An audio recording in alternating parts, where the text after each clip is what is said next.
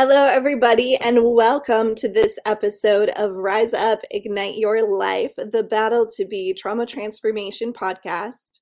I'm your host, Krista Fee, and I'm really excited to come to you this week, because this is our 1-year anniversary from our 501c3 nonprofit. So we are currently recording our last 4 episodes of our very first season, our very first year. And in this year of being in existence, we have published original PTSD research. We have created a modular program, a system that can be incorporated into organizations that are looking to protect the mental health of their employees. We have people in positions in search and rescue, in the fire department, and in the police department, all representing our program. We have helped 67 families through our Ferryman mission program, where we take one-of-a-kind plaques to families of our fallen heroes. Most of those are suicides, to hold space and to have real human connection with families that are feeling closed off or left out of the life that they have given so much for. And we have, just this month, we have assisted 14 one-on-one individuals through their post-traumatic occupational traumatic stress journey, saving marriages, stopping suicides, and getting people back onto the road of recovery and self-empowerment. And all of this we couldn't have done without your support, both through watching our podcast, sharing our posts, and being involved in our program, and our sponsors and the donations that you guys make to our programs. We are 100% funded by our communities. We do not get any federal funding as of yet. It usually takes 2 to 3 years of existing to be able to access those kind of grants and those kind of services.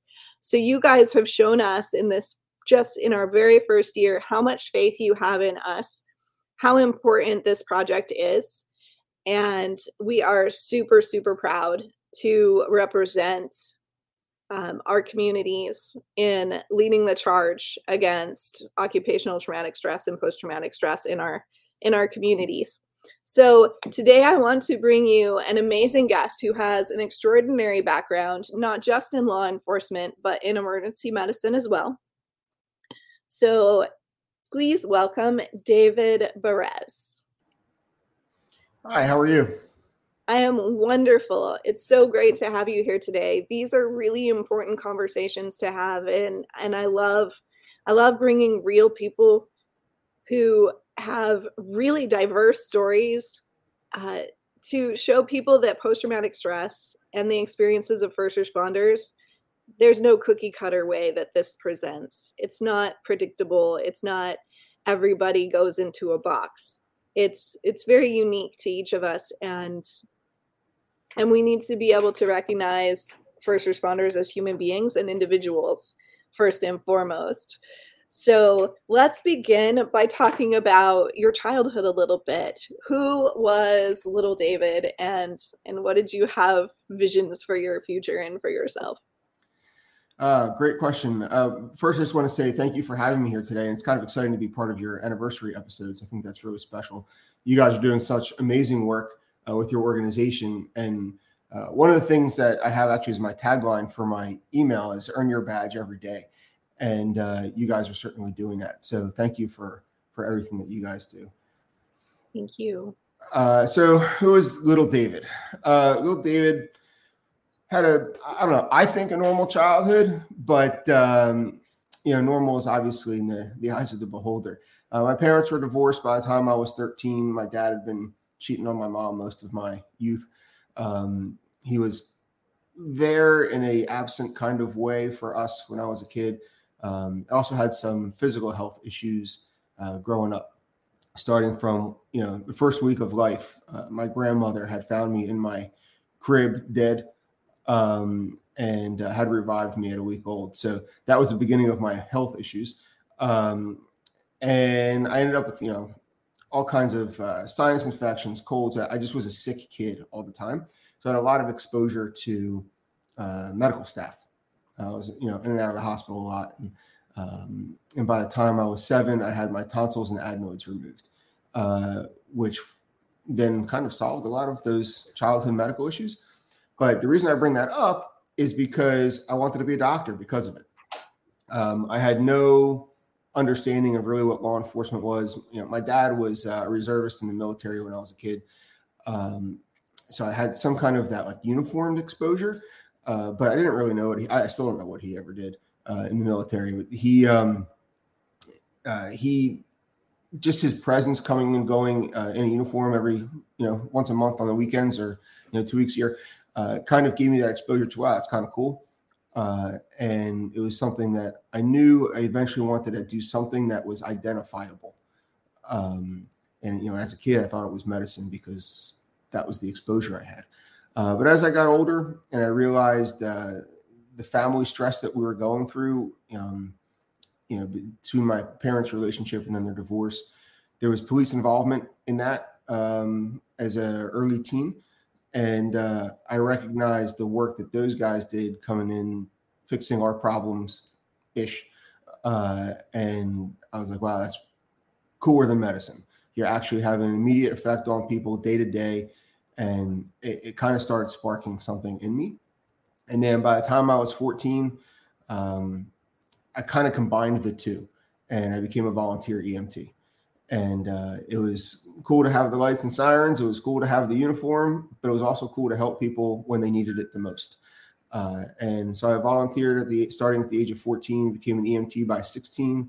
I was involved in all the rescue side as well. I was a rescue technician by the time I was 18 and took all those skills to college with me and volunteered throughout, my college experience as well up to the age of 24 when I became a police officer. But I think the primary influences in my life on the trauma side were certainly my medical health and then, my parents' lack of relationship and the mental abuse that went on inside my house throughout my childhood.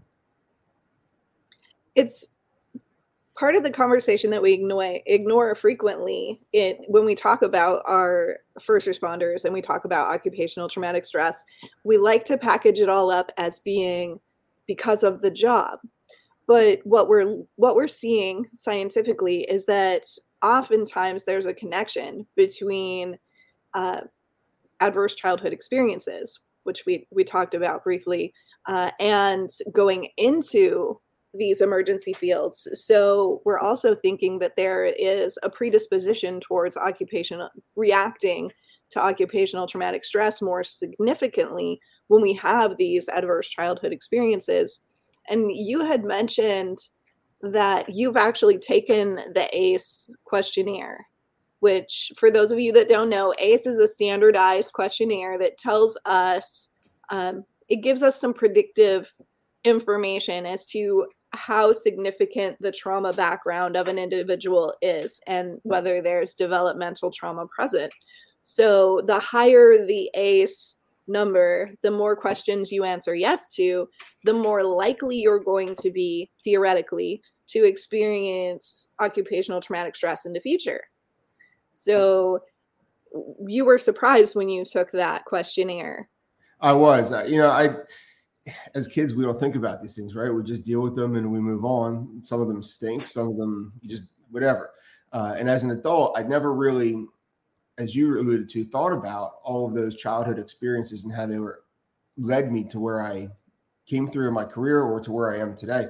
And about a year ago, when I was introduced to the whole ACEs concept and took that test, I was like, holy cow. I was like a 7 out of 10 on that thing. And, beyond the recognition of the childhood trauma and where that may have led you today, that higher that score also leads to a propensity of suicide. So the one thing it did for me is it allowed me to recognize that my own chances of self-inflicted harm if a trigger, would come my way would be higher than somebody else experiencing the same thing. So it's something I'm conscious of, that I don't allow myself to slip into that space.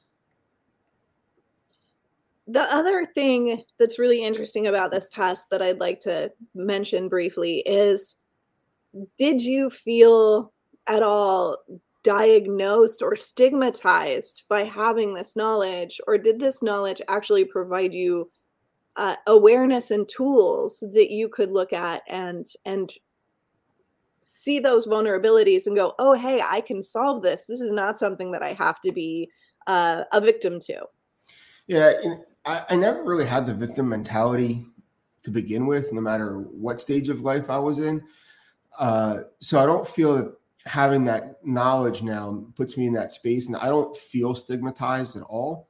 I feel empowered, to be honest with you, because now I know that the scientific possibilities exist, that I am in a more vulnerable place for my own mental health than somebody else that has, had the same exact experiences as me as a professional, knowing what my childhood background was. So I'm just, it makes me conscious of it, to give me, it's just another tool to be able to support yourself, and support others, to be quite frank.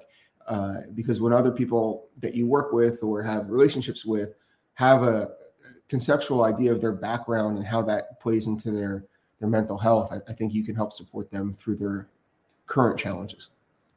I love this mentality. I love your strength, because this is a challenging conversation for people. Sometimes people take that information as it's inevitable and there's nothing they can do about it, when what this information is supposed to do is what it's done for you: give you power and choice to say, this is a potential vulnerability. I can address this. I can take charge of my life and make sure that this doesn't have a negative outcome for me. So It gave thank me you. context. It gave me definition. And it's, again, just, it's an added tool, and it shouldn't be used as a weakness. It should be used as a strength, for sure. Yes, I love that so much. So talk a little bit about your experience uh, in both of those positions, in your law enforcement and in your emergency medicine. So, as an EMT, again, I started as a volunteer when I was 14, and took the class when we were 16, which is the state minimum here in New Jersey. It was awesome, by the way. It gave me an education that you can't get in school, and you just can't get on your daily life. You get to see the best and worst of everybody, from the most horrific deaths to helping with childbirth. So it's, the two ends of life. And at the age of 16, let's say 14 to 18, when your brain development is at its peak, a lot of those experiences become a great education, but at the same time, they're not being processed properly, because your brain doesn't have the ability to do that. So it just, you never deal with the emotions of it. You're dealing with the process of it, of the event itself, not what you're thinking about long term. And then as I went through finished college, went through the police academy, and did 20 years in law enforcement, again, you have all these experiences that you don't process in real time. So then they end up sitting with you in a box in the back of your head. And at the worst times in your life, they open up and spill out all over the place. But it's honestly, I loved my career. I was, during my police career, I was mostly narcotics work. I was a drug recognition expert. I loved that. I became an impairment expert, recognized in courts all across New Jersey for that, which was a great experience. And then the community policing aspect is also something I really enjoyed. The benefit of seeing a smile on a kid's face when a police officer does something for them is really special. And that's what really got me up every morning to go to work. And I loved every minute of the community policing aspect. You like people. It's funny that you say that. I do love people, but at the same time, I hate people. And most cops will tell you that. We see the best and worst of folks, and nothing really in between. So when you're doing that community policing work, you really see the good humans in your community, in your world. But when people call for the police because they need them, it's at their absolute lowest point in life. And you see more of that than not. and then you become jaded and you hate people.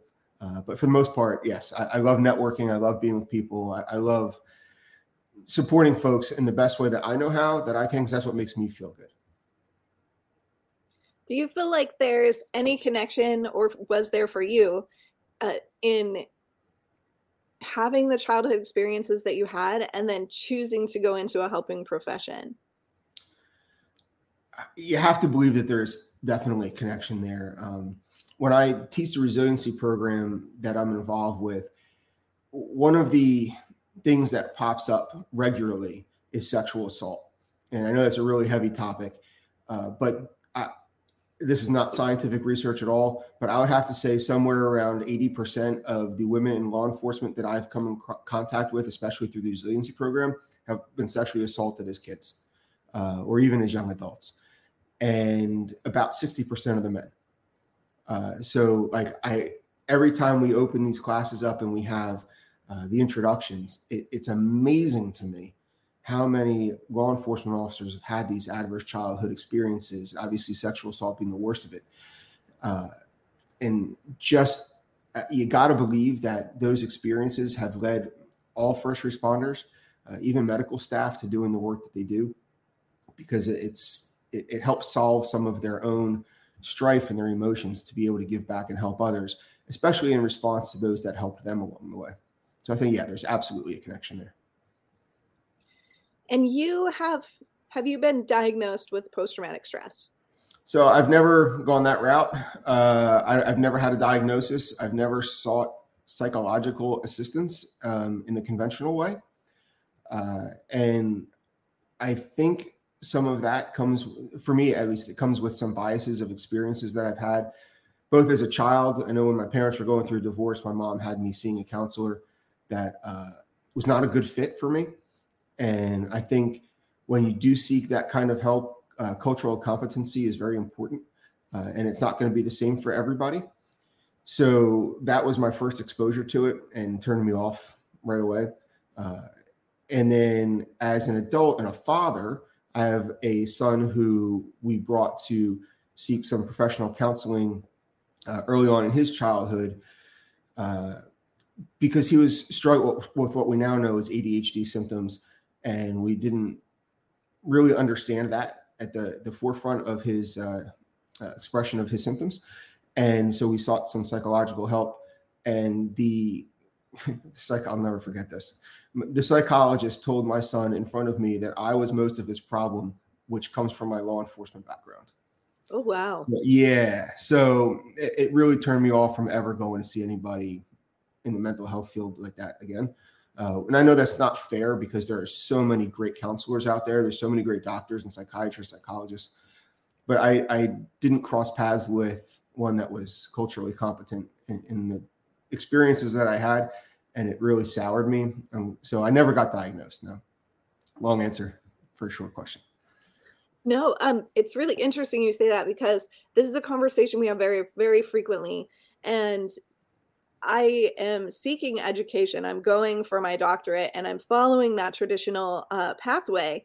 But what's really interesting is most of the clients that I work with, most of the people that come to me, have come to me because they've gone that traditional pathway. They've sought a therapist or a counselor that's more traditional, and they didn't have the ability to work with trauma, or they didn't have the ability to work with first responders. And there's two really high level specialties there.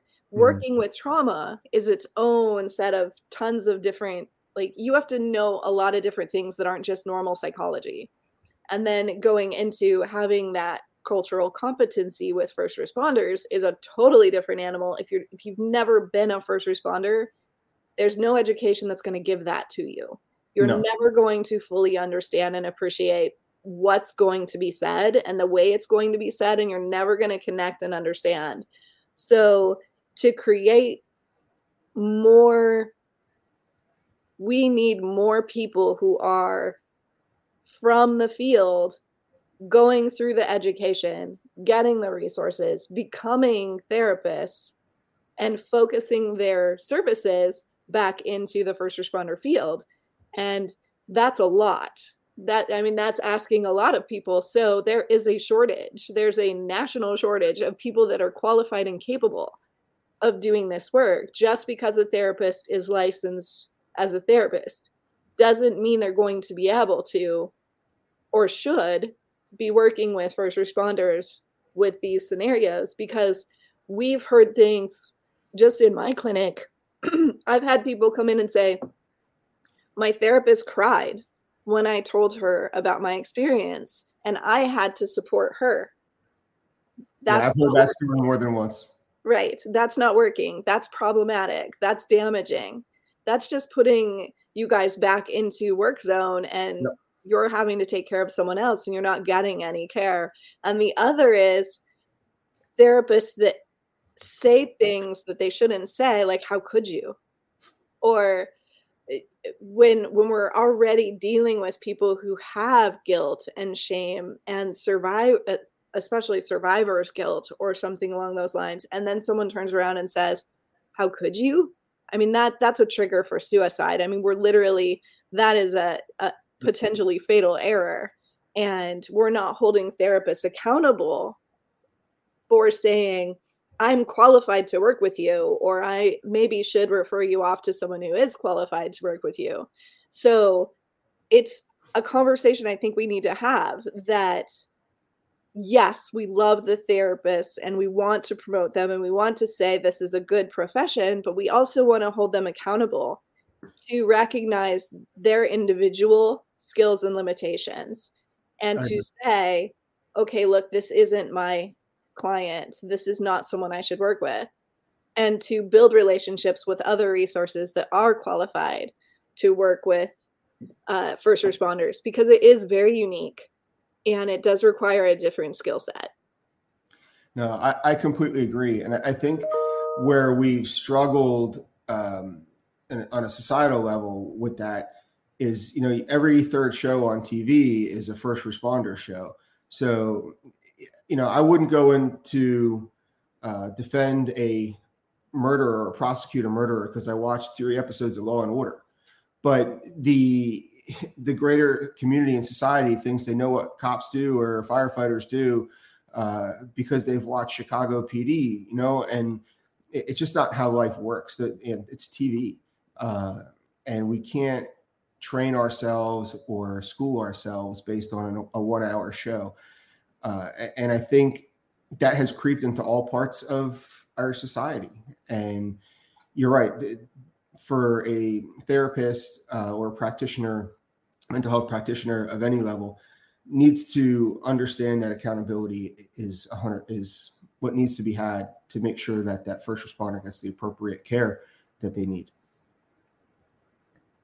Ooh, I'm pushing buttons today. I don't usually challenge the field too much, but being in the field and observing so much and seeing so many people who fall out of that system, uh, there are times it becomes very frustrating because we depend on those titles, we depend on those jobs, not knowing, as people who are seeking services, not knowing how to find that match, not knowing how to find that person who's going to be for us, because there's no specialty. Like, it's just challenging. So One of the pieces that I've seen to work really successfully as of recent is the peer-to-peer model that's supported by a medical director of some kind, whether it's a licensed therapist or an actual doctor in psychology or psychiatry. But the peer-to-peer model seems to be working so much better than what I've seen in the past of traditional mental health medicine. And you're getting that culturally competent peer that has some training on how to guide you. And we're using the QPR model where you can help the person out in understanding and listening. You can make suggestions, and then if they need, you can make referrals. And that's where the mental health clinician comes in.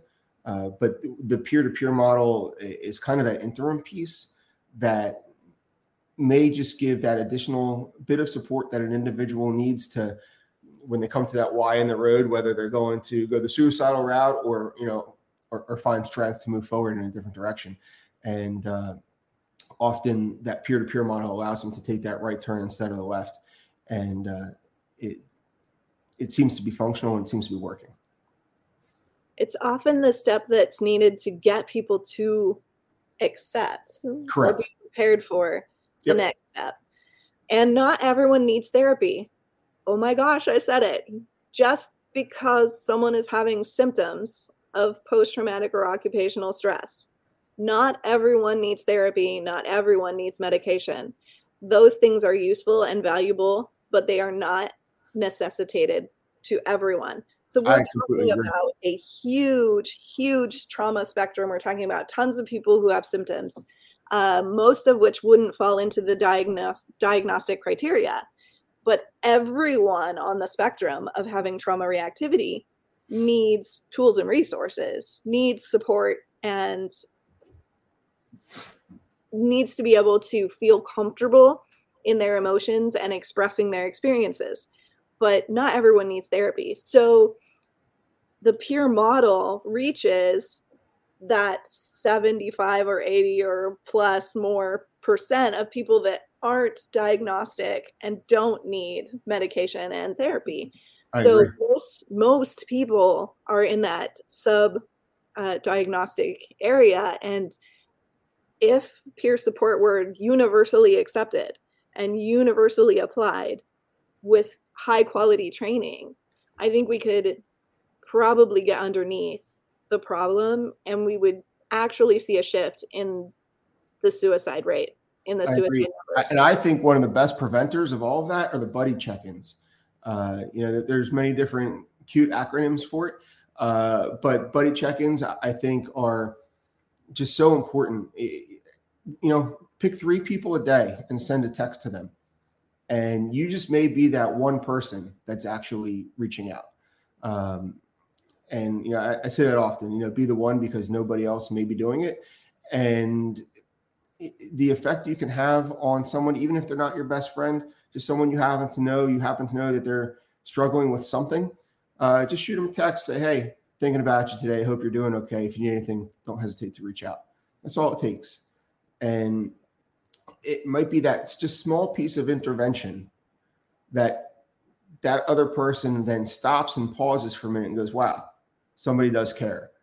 And it changes the mindset. It changes that negative into a positive. And like we often say in the resiliency programs, joy and hate and fear, they can't live in the same place at the same time. So if you can make somebody happy in that moment, that may be what changes the direction for them for the day. Buddy check-ins are so important. That's the first piece of the peer-to-peer concept. We see oftentimes people who have attempted to commit suicide, and again, not statistically, not going into the science of this, but just in clinic, people who have attempted to commit suicide, the number one thing I hear, well, 2 things. One is, I felt like if I took my life, it would be easier for everyone else around me. That burdensomeness piece is the number one thing. And the other thing that I hear is, if someone would have just said something to me that day, if someone would have just noticed that I was around or just said, hey, if someone would have said anything to me, it would have changed everything. And that there's that very, very small window of doubt when somebody's suicidal. And it just takes that phone to ring, that text to come in, that changes the whole course of what's about to happen. And so it's so important just to reach out to your friends, even not your friends, just colleagues, coworkers, anybody. Just be the one to care. Yeah, some of this I think is based in that our rational minds understand that we're not a burden. Our rational minds understand that what we're telling ourselves is untrue. So there's a conflict happening there. And if somebody reaches out, it tips that belief system, it tips that knowing a little bit further to the conscious mind and gets some of those negative unconscious beliefs out of the way. And you can actually tell yourself, oh, but I am valuable, but I do matter, but somebody does care about me. And sometimes we just need a little evidence. I agree. To push us across that boundary. I agree. There is a card that I post up on the website that is this just some questions to ask people if they seem off, if they seem like they're in a mood, to be blatant and just say, so how are you feeling today? You know, is there something I can do for you? But even further than that, if your friend seems off, so are you contemplating taking your own life? Be just blatant about it, because in our industries, this happens. We see it all the time. So shake it up and just say, hey, you know, are you thinking about this? And if the answer is, people are truthful more Yep. often than not. They'll literally be like, hey, how'd you know? Like they don't often hide it. Statistically, we've shown that the people who are actually contemplating suicide will look you in the eye and say, yeah, I have been thinking that, because you startle them It's in a that. satisfaction thing for them on both sides of it. So the idea of taking your own life and making that decision and firming your decision to do that is one of the more positive. It sounds crazy. One of the more positive moments in that person's life at that point, because it's they've made that decision to go forward, and they see happiness in that. So quite often before, or you'll hear actually post completion of suicide, you hear, "What, man, that person just had the greatest week I've ever seen them have." Well, it's because the week prior to that, they decided that's what they were going to do. So they were now happy about it. But yeah, and they're happy to tell you, which is, to someone who's rational, is not rational. But that person who's contemplating suicide, that thought is not rational. So they will tell you that, which is crazy. And I wish I knew that earlier on in my life, because we've all lost people to that. And that's kind of why many of us do this work. And my buddy Danny, who took his life January 29th of 2020, that set me down this course of trying to help others in this way. I didn't ask that question, and I regret it, because I spoke to him the day before he committed suicide. And if I knew to ask that question, I don't know if things would have been different or not. He was, pretty committed. But I always wonder if I knew more than I knew now, that if I knew more then than as much as I know now, would things have been different? I don't know the answer, but I certainly question it. So crazy question, and probably really intrusive, but throughout your career, have you ever had serious considerations for yourself? Yeah, absolutely. 2 times in my life, one was more serious than others. And I was on the way home from work. I was involved in a internal affairs complaint that was literally internal, had nothing to do with anything other than an administrative ruling. And I was caught in a war of words, essentially. And there was no real way for me to satisfy the issue. And I knew that it wasn't going to end in my favor, because it never started to end in my favor. The investigation was kind of, we're going after this guy, and this is why, and this is how we're going to do it. So it was unfortunate, and I felt like, everything was ending around me. I had a plan on the way home that day, and it was a midnight shift. So I was going home at like 6 a.m. And the phone rang. It was my son, because I just wanted to call and say good morning. I wasn't sure if you'd be home before I leave for school. And we had, probably an 8-minute conversation that put me through that gap.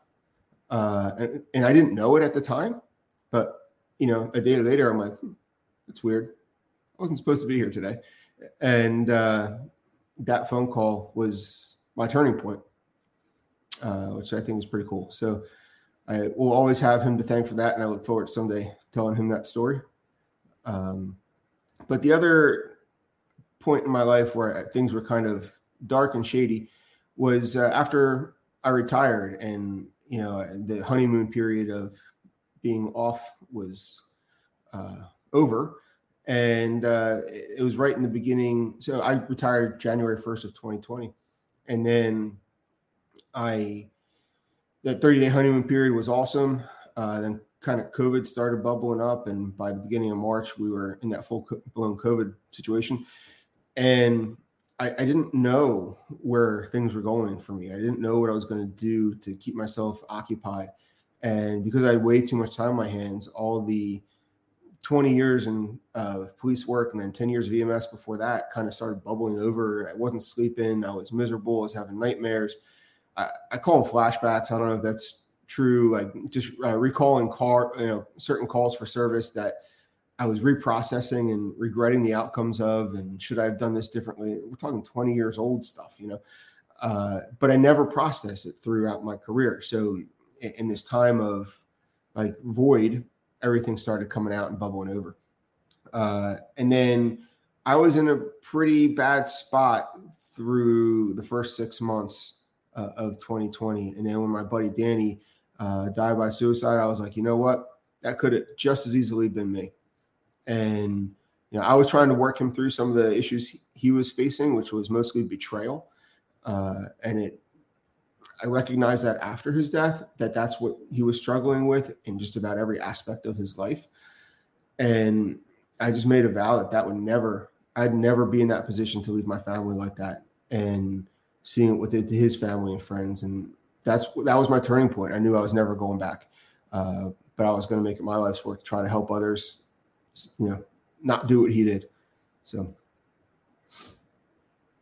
Thank you for that. Thank you for your honesty and your straightforward, real talk. We need real talk. That's what it is. You can't hide it. As first responders, we all get to a dark place. We just see the worst of life sometimes, but we have to be able to process it. And certainly, processing it alone is not helpful, I don't think. Finding your tribe that is comforting to you to be able to process those journeys together is so important. And one of the things that I often end up in conversations about is the transition from your public service work into retirement. And you have to do it with purpose, and you have to do it with people. Because if you try to do that alone, like I did, by the way, I never had any of these conversations before I retired. I figured this out the hard way on my own. I wish somebody would have talked to me about this stuff beforehand. It would have made my process and my transition a lot easier. But I remember calling my buddy Joe at I don't know, it's probably the end of February, beginning of March. I'm like, dude, I'm miserable. Because we retired the same day. He goes, I know, me too. I'm like, what do you mean? I was like, I'm not sleeping. I'm having these weird nightmares, these dreams. He goes, I know, me too. It's crazy, but I don't want to say anything to anybody. I'm like, well, why not? He goes, well, I don't want anybody to think I'm nuts. And, he had some substance abuse issues with alcohol throughout the course of his life and his career. And he's like, I just don't want anybody to think I was drinking again. I'm like, are you? And he's like, not really, because I have a beer every now and again. He goes, but I don't really drink anymore. But because I just didn't want people to think I was nuts going through all of this. Nobody talks about it. So that's why I was like, you know what? We have to change that. And that's why I feel comfortable saying the quiet parts out loud, because somebody's got to. And I'm not a hero in doing it, but hopefully it spawns a conversation for other people to do the same. And, it's that ripple effect. So. And this is a really good point to talk about how occupational traumatic stress or traumatic stress across the lifetime, how our experiences can look differently for different people. Because many of my guests, many of the people that I've interviewed in the past have had a progressive, cumulative trauma experience. So their symptoms hit relatively early on, 5 to 10 years into their careers, and they are not coping appropriately. And it just gets worse and worse and worse and worse until it hits a culmination point where your experience is much more like mine. You go into the job, you are adrenaline junkie. You're like, give me all the worst cases, give me all that. Like, I love this. This is the best thing ever. And you go and you go and you go and you go until you don't. And it's not until that moment when you stop that stuff starts hitting you. So it can look two very different ways and everything in between. So I had the same thing. I was completely fine. And then all of a sudden I wasn't. And I was thinking about things that happened 30 years ago and having close my eyes, and the vision is on the back of my eyelids, which is the weirdest thing to memories, moments, smells, the whole thing is all just present all of a sudden. And that was 30 years ago. Yeah. Like, why am I sitting there thinking about it now? And it's just present. Like, it doesn't necessarily mean that we're in it all the time, that that's all we're thinking about, that it's taken over our lives, but it's present with us. And now we have to look at it. So in that, we have to deal with it or put it back away. And I don't think putting it back away is helpful. So one thing that I've learned along the course of my journey, and it was a gift given to me by a woman named Sarah Carell, who's the host or the producer of a program called The Power of Our Story. And for those that are not familiar with that, I highly suggest you look it up and be part of it.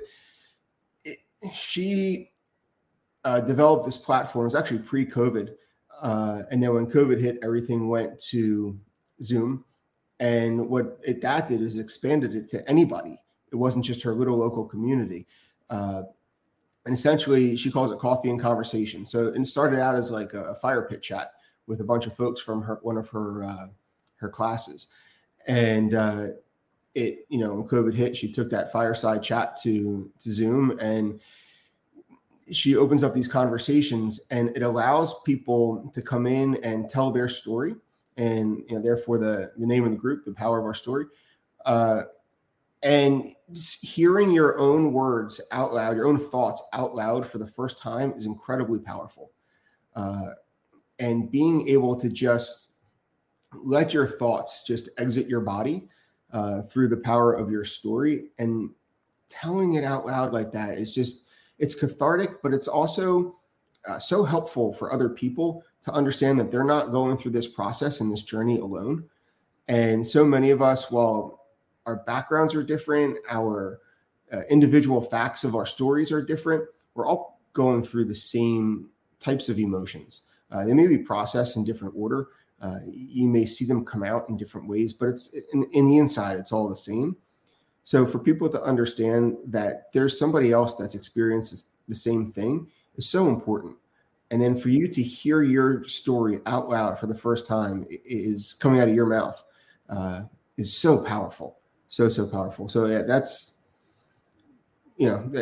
my advice is talk about your journey, because you're not doing it just for yourself, you're doing it for others as well. And the more we talk about it, the more we get this reality out there, the more we show different people having similar experiences in different ways. The more that we show all of this connection and all of this diversity at the same time, the more that we just show you that it's affecting us all, and that it's okay to have your experience your way. It's okay to express your emotions your way, and that there's no right or wrong way to be in the healing process. There's no right or wrong way to be human. There's no right or wrong way to be a first responder struggling with first responder issues. Everyone is unique, but we're all in this together. We're all family, and we don't necessarily know you, but we are here for you. And our stories are available to you. And the resources that we've used to get to where we are available to you. And we're all happy to share, though this was the path that I took, these are the things that I tried. They might not work for you. There's no one solution, but these are things you can try. And I'm happy to walk beside you as you do. Absolutely. It's so important. Having that tribe of familiarity around you is so powerful. So what are you doing now to help others? Doing now, I so many different things. Honestly, because I officially retired from the police department, I can do whatever the heck makes me happy. And here in New Jersey, we have a very good public safety pension system for police and fire, which is makes it very easy to then do things that make you happy, because you don't necessarily have to work for pay the bills. And so one of the main things that I love to do is helping other police officers that need the support. So that's kind of where I've netted out over the last couple of years. And I do that through being a facilitator for a program called Resilient Minds on the Front Lines. I'm also a consultant for New Jersey's Office of Resiliency for Law Enforcement, which is through the Attorney General's Office and the Department of Public Safety. And I try to do everything I can to support my fellow brothers and sisters that are still out there earning their badge every day. And then we've recently added the retirement piece into that. Because when you look at that 18 months before retirement and 18 months after, that's one of the most vulnerable points in our lives. And that transition process has been very difficult and very challenging. And we haven't prepared people, especially in emergency services, police, fire, EMS, to make that transition smoothly and with purpose. The military's done a pretty good job with it through the TAP program. But now here in New Jersey, we're trying to develop something that will help first responders, but specifically law enforcement, transition out of uniform and back into the private sector. So I've been doing a lot of that, and I've been taking my training and experience as a drug recognition expert and trying to develop that as a small business on the side. It's been an interesting journey with that as well, seeing what people react to and what they don't. I was hoping that it would be something more than it is now, but what I'm learning is nobody really cares about the whole impairment thing, which is strange. But I still do some of that work as well.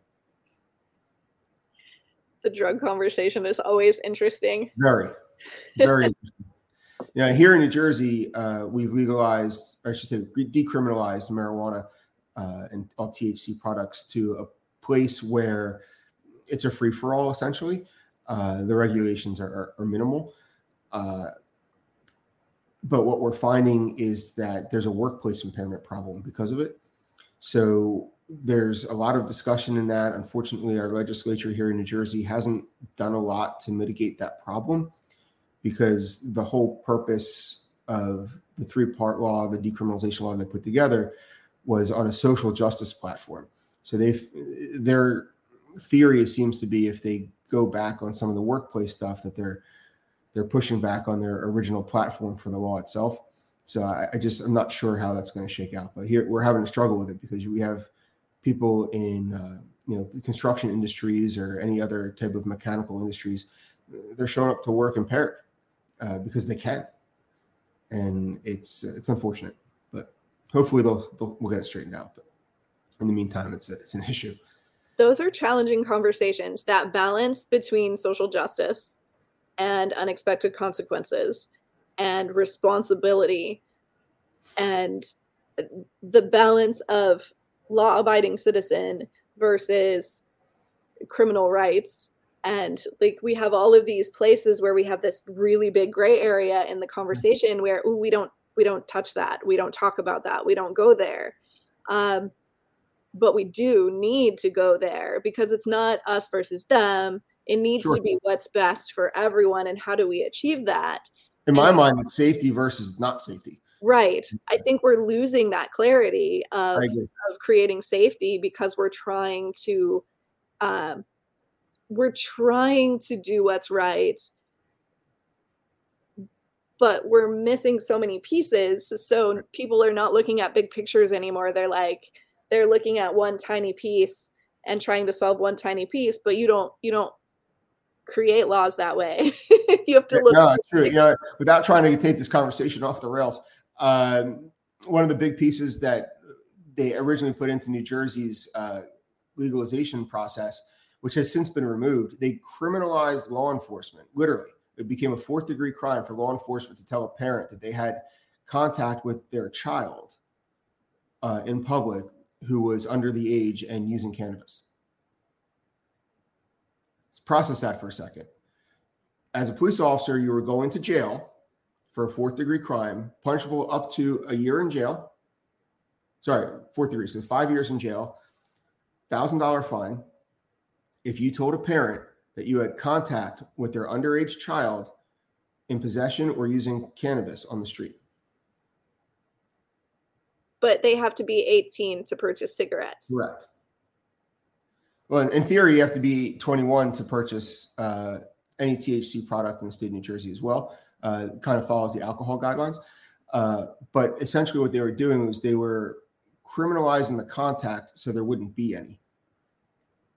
Right. And But that's where this law started out in New Jersey. So priorities.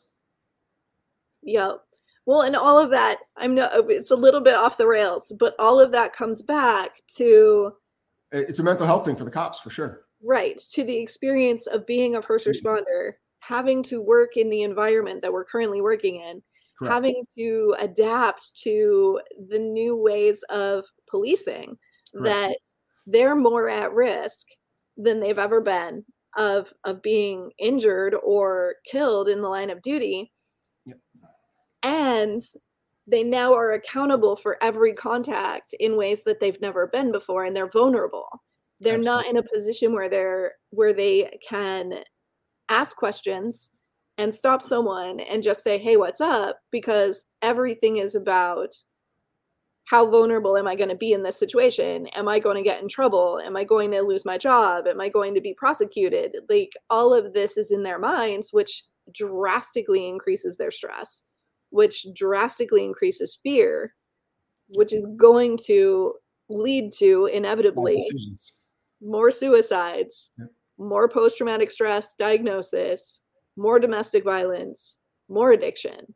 Like, Absolutely. we're exacerbating this problem instead of focusing on solutions for this problem. So even though it was a little off the rails, it really wasn't. Yeah, great comeback, though, I must say. Great way to tie it together. I love that. No, everything is connected. To put some stats on that, taking out the COVID numbers, because that kind of really skewed law enforcement deaths over the last couple of years. But when you look at officers murdered in the line of duty rather than killed in the line of duty, has been up on an average of 15% year over year for the last 4 years, and which seems like a lot, and it is. And that number shouldn't be going up; it should be coming down. However, law enforcement suicides are up about 50% year over year over the last 5 years. Now we're about 3 times the amount of suicides than we are officers murdered in the line of duty. It's crazy.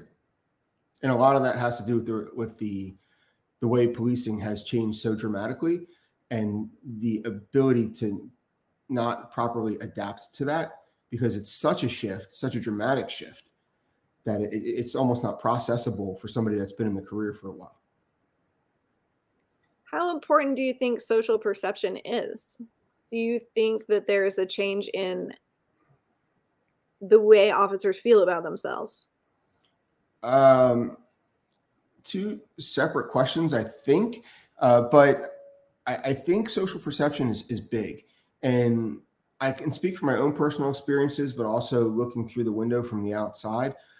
One of the biggest pieces that most cops absolutely embrace is the community policing aspect of our jobs. And so that is about making people happy. That is about building relationships. That is about wanting people to appreciate the work that you're doing, not just for them, but with them. Because law enforcement can't police their communities with 100% success on their own. So much of that comes with the shared responsibility of the community itself. And so those relationships and that perception is such a big part of the job that without it, we have 2 separate dichotomies. You have the law enforcement side and you have the community side. And if we don't bridge that gap, and that comes with mutual respect and admiration of each, it's an unsuccessful position for everybody. So I think that is very important. And then on the other side of that, I think officers certainly thrive on those positive relationships and the community looking up to them as a resource. It's not an ego thing. It can be certainly perceived that way, but I don't believe it to be. It makes you feel purposeful when you can help and support somebody else. And in the law enforcement world, that's why we're there. We're there to protect and serve the community with purpose. And I don't think anybody should get into that job of law enforcement if that's not your goal. If your goal is the good pension or the shiny badge or the fact that, as we used to call it in the police academy, the CDI factor, the chicks dig it, that's not the reason to get into the job. You have to go into it with purpose, and you have to be there and prepared to serve your community at all costs and build those relationships, because it has to be done together. So yeah, is it hurtful when it goes the other way? For sure. Is it a source of some of the stress? Absolutely. Because if that tension is built there between the agency and the officers and the community, it's not a recipe for success. No, I often hear, I went into the job because I just wanted to help people. And when I left the job, I felt like everybody hated me. Yep, absolutely. I hear that all the time. And I think some of that is accurate. But I think so much of it is built on our perception based on our experiences. Again, like I said before, we see the worst in human nature every day. 90% of our job, the calls that we answer, are people's worst moments. Nobody calls to, hey, I need the police. I want to get rid of the coffee that's left in my pot. I wanted to share it with somebody. Like, we don't get those calls. We get the calls when there's domestics. We get the calls when there's, nasty crashes. We get the calls when 15-year-old children just, beat the crap out of a parent. And then they expect us to fix in 15 minutes what they created over 15 years. You're put in these positions to support people in their worst moments, and they want instant gratification from it. That's not life. It's not how it works. So you walk away from your career after, 20, 25 years, and you do think that people hate you because your successes are limited, but it's so important that we point them out to each other. And it's so important that you are recognized for them throughout your career and at the end of your career. One of the things that I always struggled with was we had, these year-end award ceremonies every year. You might get a life-saving medal for having successfully performed CPR and the person's still alive. Or maybe you got something for a rescue that you did, or for saving somebody, whatever. But when you take a step back and the community looks at the accolades that the officer's getting, it's because somebody else literally had the worst day of their life. So it's this really weird mix, but you're not rewarding the officer for that other person's tragedy. You're rewarding that officer for something that they did above and beyond what they're supposed to do. You have to recognize those wins. Otherwise, what's it all for? We don't want to go out of the career only remembering the lives that we lost, the people that we couldn't save. The 18 times we went to the same household for a domestic violence incident, and then the victim was, found deceased a week later, and we couldn't fix that, because that happens more times than we like to admit. But you got to recognize those wins, and you got to support each other through those wins. And at the end of the road, when your time is over and your career's done, that's what you have to remember. Those are the moments you have to capitalize on, because otherwise, what was it all for? Yep. Can't save everyone. Nope. It's the hardest life lesson any of us can ever learn. You can't save everyone. And you do have to celebrate the small wins. And that's everyone. That's not just first responders. Literally, the biggest sign, the biggest telltale for people who are happy and people who have fulfilling lives is the ability to focus on solutions instead of problems, and the ability to see the positive in every single day and to recognize those wins. So that mindset of being able to focus on the wins and accept the losses as just inevitable, I agree, can change the outcome so drastically. And those are skills. Changing mindset to follow that pathway is not natural for most people. It's not normal for most people. It's a practice. absolutely. Practice because you have to keep trying every single day to do it. So it's just another skill, just another tool in the toolbox. And that's what we often talk about through the resiliency programs. Is most of the resiliency stuff is a pre-boom exercise. We're not looking to fix anybody on the back end. That you got to do on your own. But if we can give you the tools So when you get to that boom moment, you have them to then spiral yourself back out of that in an upward direction. So you're not going downward into this dark hole. The further down you go, the farther you got to climb out of it. And obviously that's pretty basic, but you can't let yourself sink too far. And one of the phrases we use is catch yourself catching yourself.